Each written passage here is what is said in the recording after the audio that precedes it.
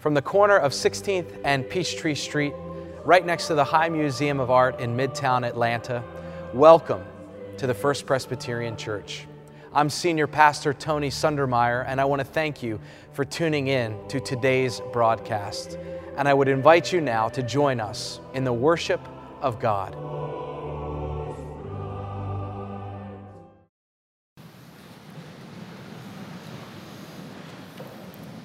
Hear now these words from the psalmist.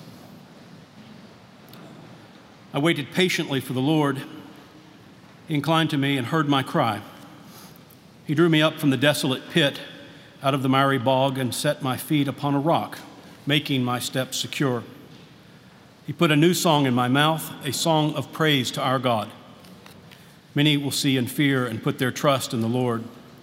Happy are those who make the Lord their trust, who do not turn to the proud, to those who go astray after false gods. You have multiplied, O Lord my God, your wondrous deeds and your thoughts toward us. None can compare with you. Were I to proclaim and tell of them, they would be more than can be counted. Sacrifice and offering you do not desire, but you have given me an open ear. Burnt offering and sin offering you have not required. Then I said, here I am. In the scroll of the book it is written of me. I delight to do your will, O my God. Your law is within my heart. I have told the glad news of deliverance in the great congregation. See, I have not restrained my lips, as you know, O Lord. I have not hidden your saving help within my heart. I have spoken of your faithfulness and of your salvation. I have not concealed your steadfast love and your faithfulness from the great congregation.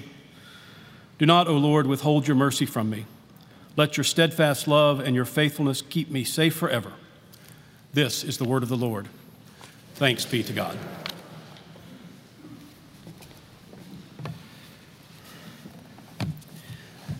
Before we turn to our second text, let me just welcome a good friend who's a pastor who's on sabbatical. He and his wife, who's also a pastor, Reverend Tim Hart Anderson, and his wife, Reverend Beth Hart Anderson. I know this, you don't want me to do this, but just raise your hands. Right there. Thank you. Tim is the senior minister of the Westminster Presbyterian Church in Minneapolis, Minnesota. And why I want to recognize him is that when I was on my sabbatical, I went to Minneapolis as part of the work around the campus master plan. They just finished a 7-year project that transformed their congregation. They're right on Nicollet Street, their version of Peachtree Street, and had a vision and had a boldness and had resources meet that vision in such a powerful way that not only did I go out there, but our campus master planning team in October went out there. And Tim and Beth, thank you for your hospitality of our folks who've been part of this process. We're so grateful for that generosity that you've shown us over these last several months. And welcome to worship this morning. Thank you.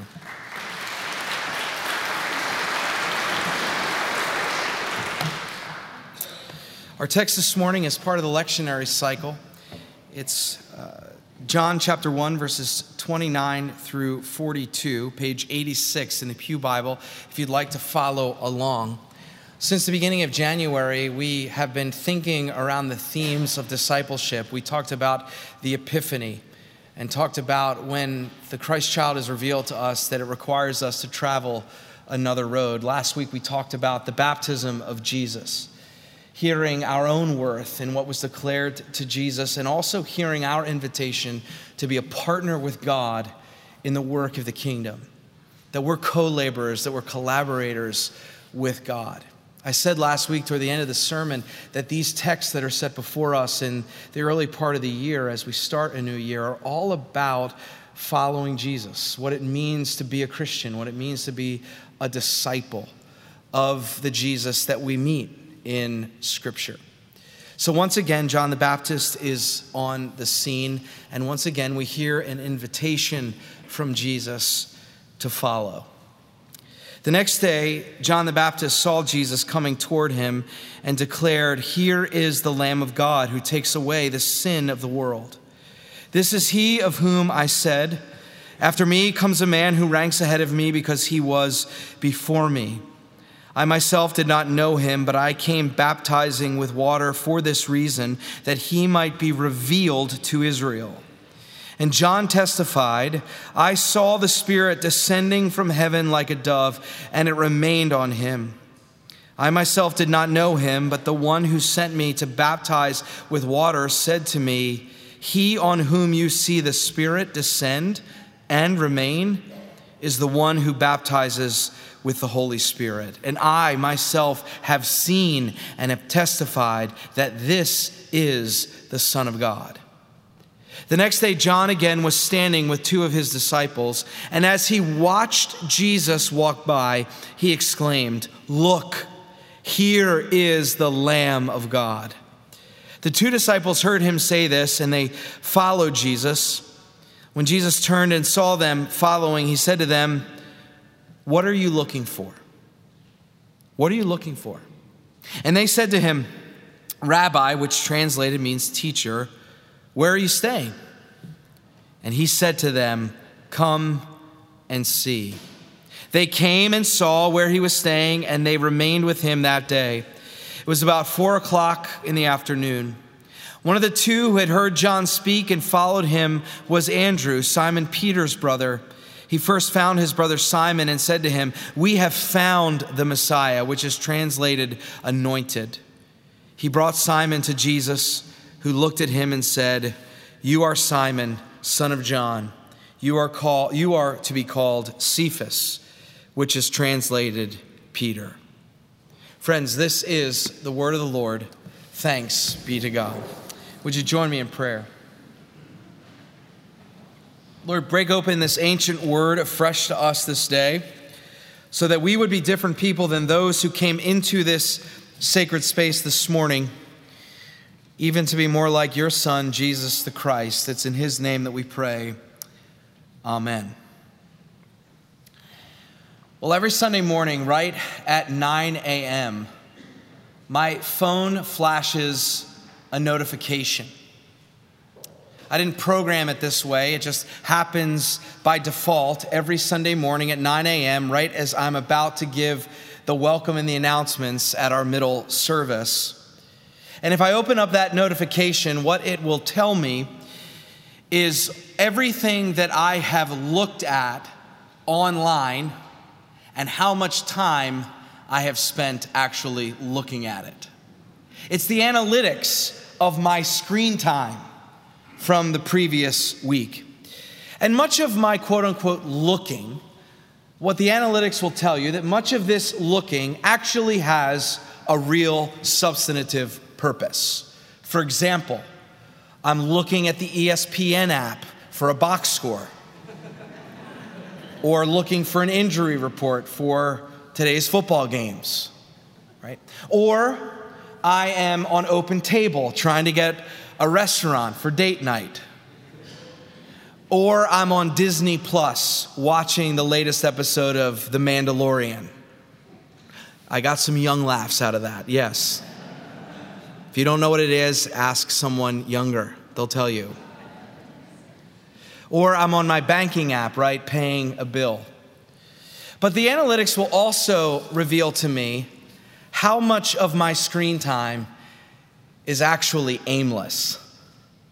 How much of it is just simply random. How much of it really doesn't have any purpose behind it, right? Scrolling through social media feeds, not looking for anything in particular, just looking. Scrolling through news feeds, not looking for anything in particular, just looking. Scrolling through YouTube videos, not looking for anything in particular, just looking. You know, my spiritual life, my friendship with God, my following of Christ has symmetry, I think, with this illustration. There are times in my spiritual life when I know exactly what I'm looking for. There's times when I know exactly where I must look, where my attention needs to turn. There are times in my spiritual life where I practice mindfulness, where I'm aware of what ought to occupy my attention. That there's purpose in the looking that I undertake in my spiritual life. But then there are times where I have no idea what I should be looking for. There are times when I feel like I don't really know what it is that I desire or what I want. Maybe this is true for you. Maybe you resonate with this at some level, that there are seasons in life, that there are days in our spiritual existence, that there are days in our Christian faith where we have a hard time answering the question that Jesus asked those would-be disciples some 2,000 years ago. What is it you're looking for? What is it that you actually want? What is it that you desire? What is it that you're after? And frankly, some seasons of life, I don't know. I don't know what it is I'm after. I don't know how I'm feeling. I don't know what it is I want. I don't know what it is I'm going after when it comes to who I'm called to be as a human being at this time and at this place in this world. And there's part of me that recognizes that there's a lot of company in that boat. There's a lot of company in that boat. And I think the followers of John the Baptist have a seat right next to me. Because when Jesus asked, "What are you looking for?" When he came to them, this Son of God, this one declared to be the Lord, the Savior, the righteous one who would put the world to rights. When this rabbi, when this teacher engages them and says, "What is it you're looking for?" they did not respond with an answer like, "I'm looking for inner peace," or "I'm looking to be healed of my cancer," or I'm looking for some forgiveness, or I'm looking for the Messiah, or I'm looking for justice, or I'm looking for the world to be made right. I'm looking for Roman occupation to end. There's nothing of the sort that is spoken by these would-be disciples. Instead, they respond to Jesus' question with another question, and it's kind of a random one. It's almost like it's a filler answer to avoid the fact that they're not quite sure what it is they actually want. What are we looking for? Where are you staying? I mean, literally, that's what the text says. It says, "Where are you staying?" Now, I tried. I went to the Greek. I looked at this word staying. I thought maybe there's some spiritual, deeper meaning behind this word that I'm missing, and it's some sort of deep, profound question that these would-be disciples are asking. But the Greek word simply means, "Where are you sleeping tonight?" Literally, the place, the pillow, the address. Where are you staying? The Son of God says, "What are you looking for?" And they say, "Where are you staying?" It feels off. Doesn't it feel off a little bit? To me, there's something that's missing. And maybe what's missing is what they really want. Maybe they don't know. And I know what that's like. Maybe you know what that's like. When you're in prayer, when you're in a conversation with the community of faith, when you're asked this poignant question, what is it you're looking for? What is it you're desiring? And deep down inside, you have no idea. And you say, "Where are you staying?" Because you can't access it. You don't know. You're not quite sure. Sometimes we don't really know what it is that we're after. Our older son, Johnny, is a junior in high school, and he's just begun in recent months the college search process. Some of you know exactly what that's like. You're living it right now, and some have a memory of what that was like for your own children or for a grandchild. And so for those going through the season, those who have a memory of it, you know that much of the process is trying to get at what the child wants out of a potential school. Right? So much of it is asking questions like, what size school do you want? What kind of majors do you want? What city or town do you want it to be in? What extracurricular activities do you desire? Parents or grandparents ask, what kind of financial aid is available from school to school? And all of these are important questions that you have to ask that help give clarity to the decision, right? All of these variables, as you start to put it on a spreadsheet or start putting it in your mind, you start to get a sense of what it is that you want, and you go after that particular school. It brings clarity. But sometimes, And we've already seen this with our own son in small ways. Sometimes a student will show up on campus, and maybe you've had this experience. They'll show up on campus. They'll know nothing about the school that they're visiting.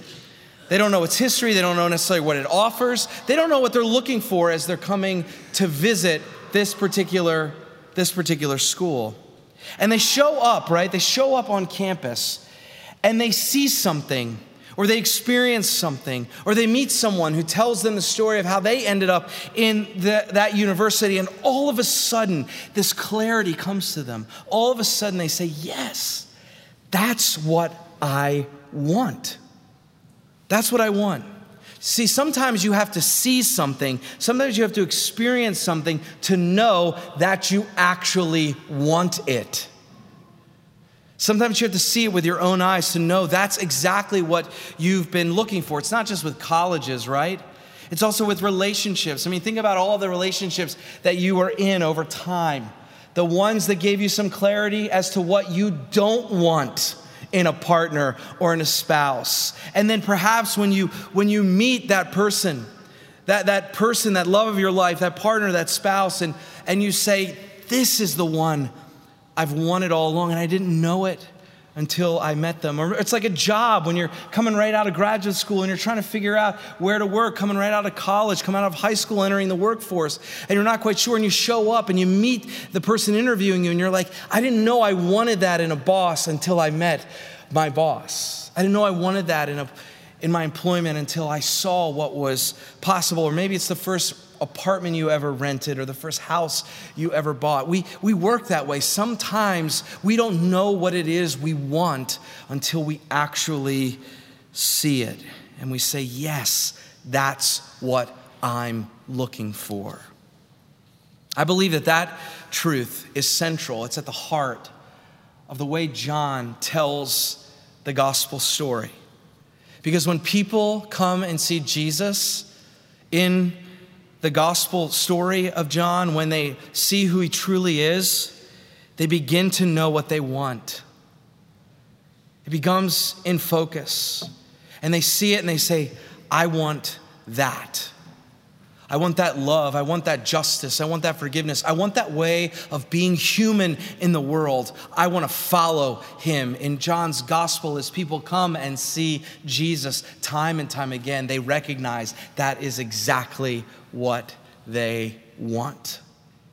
They don't know it until they see him. They want to follow him. And I think the same is true for us. That the invitation is there to come and see. And when we're not sure of what we're looking for, there is something mysterious about God's grace as we really get connected to the person and work of Jesus Christ, that we begin to have clarity in terms of what we ought to desire and what we want and what it means for us to be human in the world. And the storyteller John, this gospel writer John, is constantly calling people to look and to watch and to see Jesus. He's constantly inviting people to come and see. That's where I've got the title of the sermon today, Come and See. And it's not just in the text that we've read this morning, although did you notice how many times the verb to watch or to look or to see is used? You've heard me say this from the pulpit before. If there's repetition in a scripture text that you're reading, pay attention. Pay attention. There's some interpretive key here, right? So many times is John talking about watching and looking and seeing, right? I'll just read a few. The next day, John saw Jesus coming toward him, and John testified, I saw the Spirit at his baptism. He, that is Jesus, on whom you see the Spirit descend, is the one who will baptize with the Holy Spirit. And I, John the Baptist, have seen and have testified that this Jesus is the Son of God. The next day, John again was standing with two of his disciples, and as he watched Jesus walk, he exclaimed, look, here is the Lamb of God. And when Jesus saw the two disciples of John following him, he said, what are you looking for? And they said, Rabbi, where are you staying? And he said, come and see. Come and see. This is not an accident that John constantly is inviting people to look, to see, to turn towards Jesus' direction. In fact, the whole Gospel of John is bookended by this. John 1 talks about the Word becoming flesh, and we have seen his glory. And then John the Baptist in the same chapter is saying, I have seen the Lamb of God. You know how many chapters in the Gospel of John? 20. It ends in chapter 20, and it virtually ends with Mary Magdalene. You know this story, coming to the tomb, the empty tomb, seeing Jesus. She runs back to those disciples who are scared and cowering, hiding. And she says, what? I have seen the resurrected Jesus. Pay attention to the gospel writer John. He's inviting us to come and see Jesus. That's the trajectory and the arc of this story. It's all about seeing Jesus.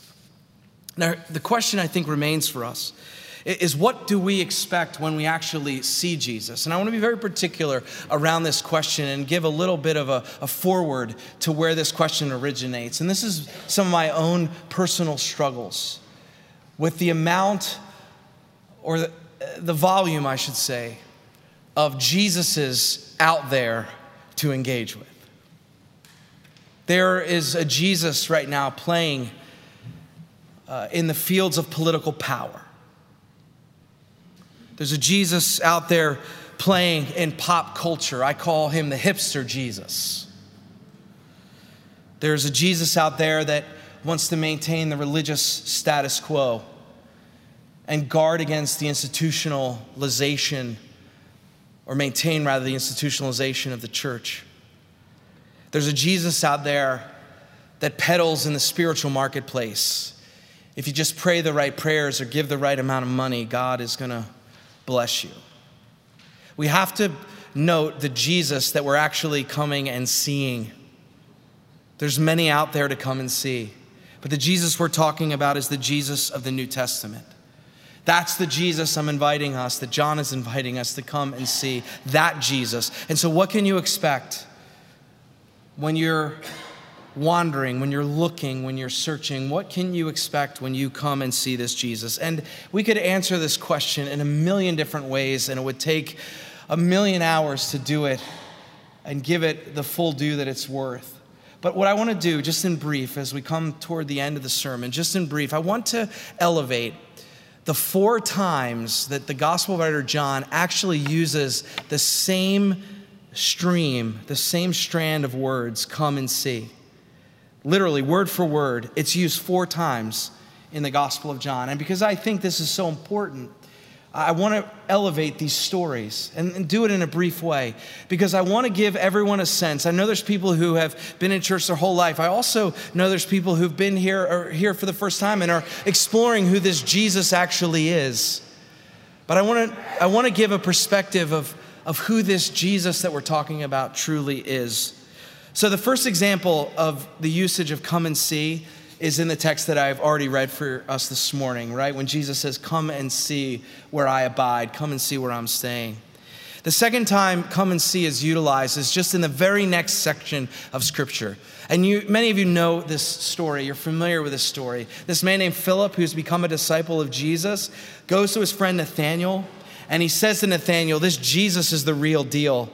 And what does Nathanael say? One of the most infamous phrases in Scripture. I preached about it a few years ago. He said, what good can come out of Nazareth? Remember that story? And what does Philip say to Nathanael? He says, come and see. Come and take a look with your own eyes. And what he will see in this Jesus is that this Jesus upsets the conventional wisdom of the day, conventional wisdom that Nathanael held, that said there are some people out there, there are some towns, there are some places in the world that are no good. And when we come and see the biblical Jesus, the New Testament Jesus, the Jesus that we're introduced to, we recognize that that is utterly a lie. That Jesus upsets the conventional wisdom of the day. These great reversals, if you want to be first, you're going to have to be last. If you want to be great, you got to be a servant. If you want to live, you're going to have to die. You're going to have to sacrifice. You're going to have to give up a piece of yourself. And so when you see this Jesus come out of this backwater, insignificant town called Nazareth, what you see is God turning the world upside down and inside out and saying there is no place on the planet that is outside of my grace and my love and my call. That's the second time come and see happens. The third time the phrase emerges is in another famous story in the Gospel of John in the 4th chapter. The Samaritan woman, the woman at the well, you know this story? At Jacob's well, they have this incredible, engaging encounter. And she goes back to her kin, she goes back to the townsfolk, and she says that you have to come and see this Jesus. He knew everything about me.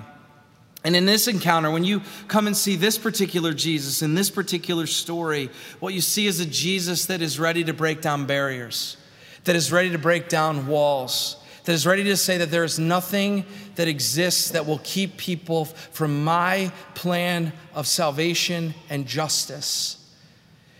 Jesus in this scenario is superior to this woman, both religiously and in terms of his gender.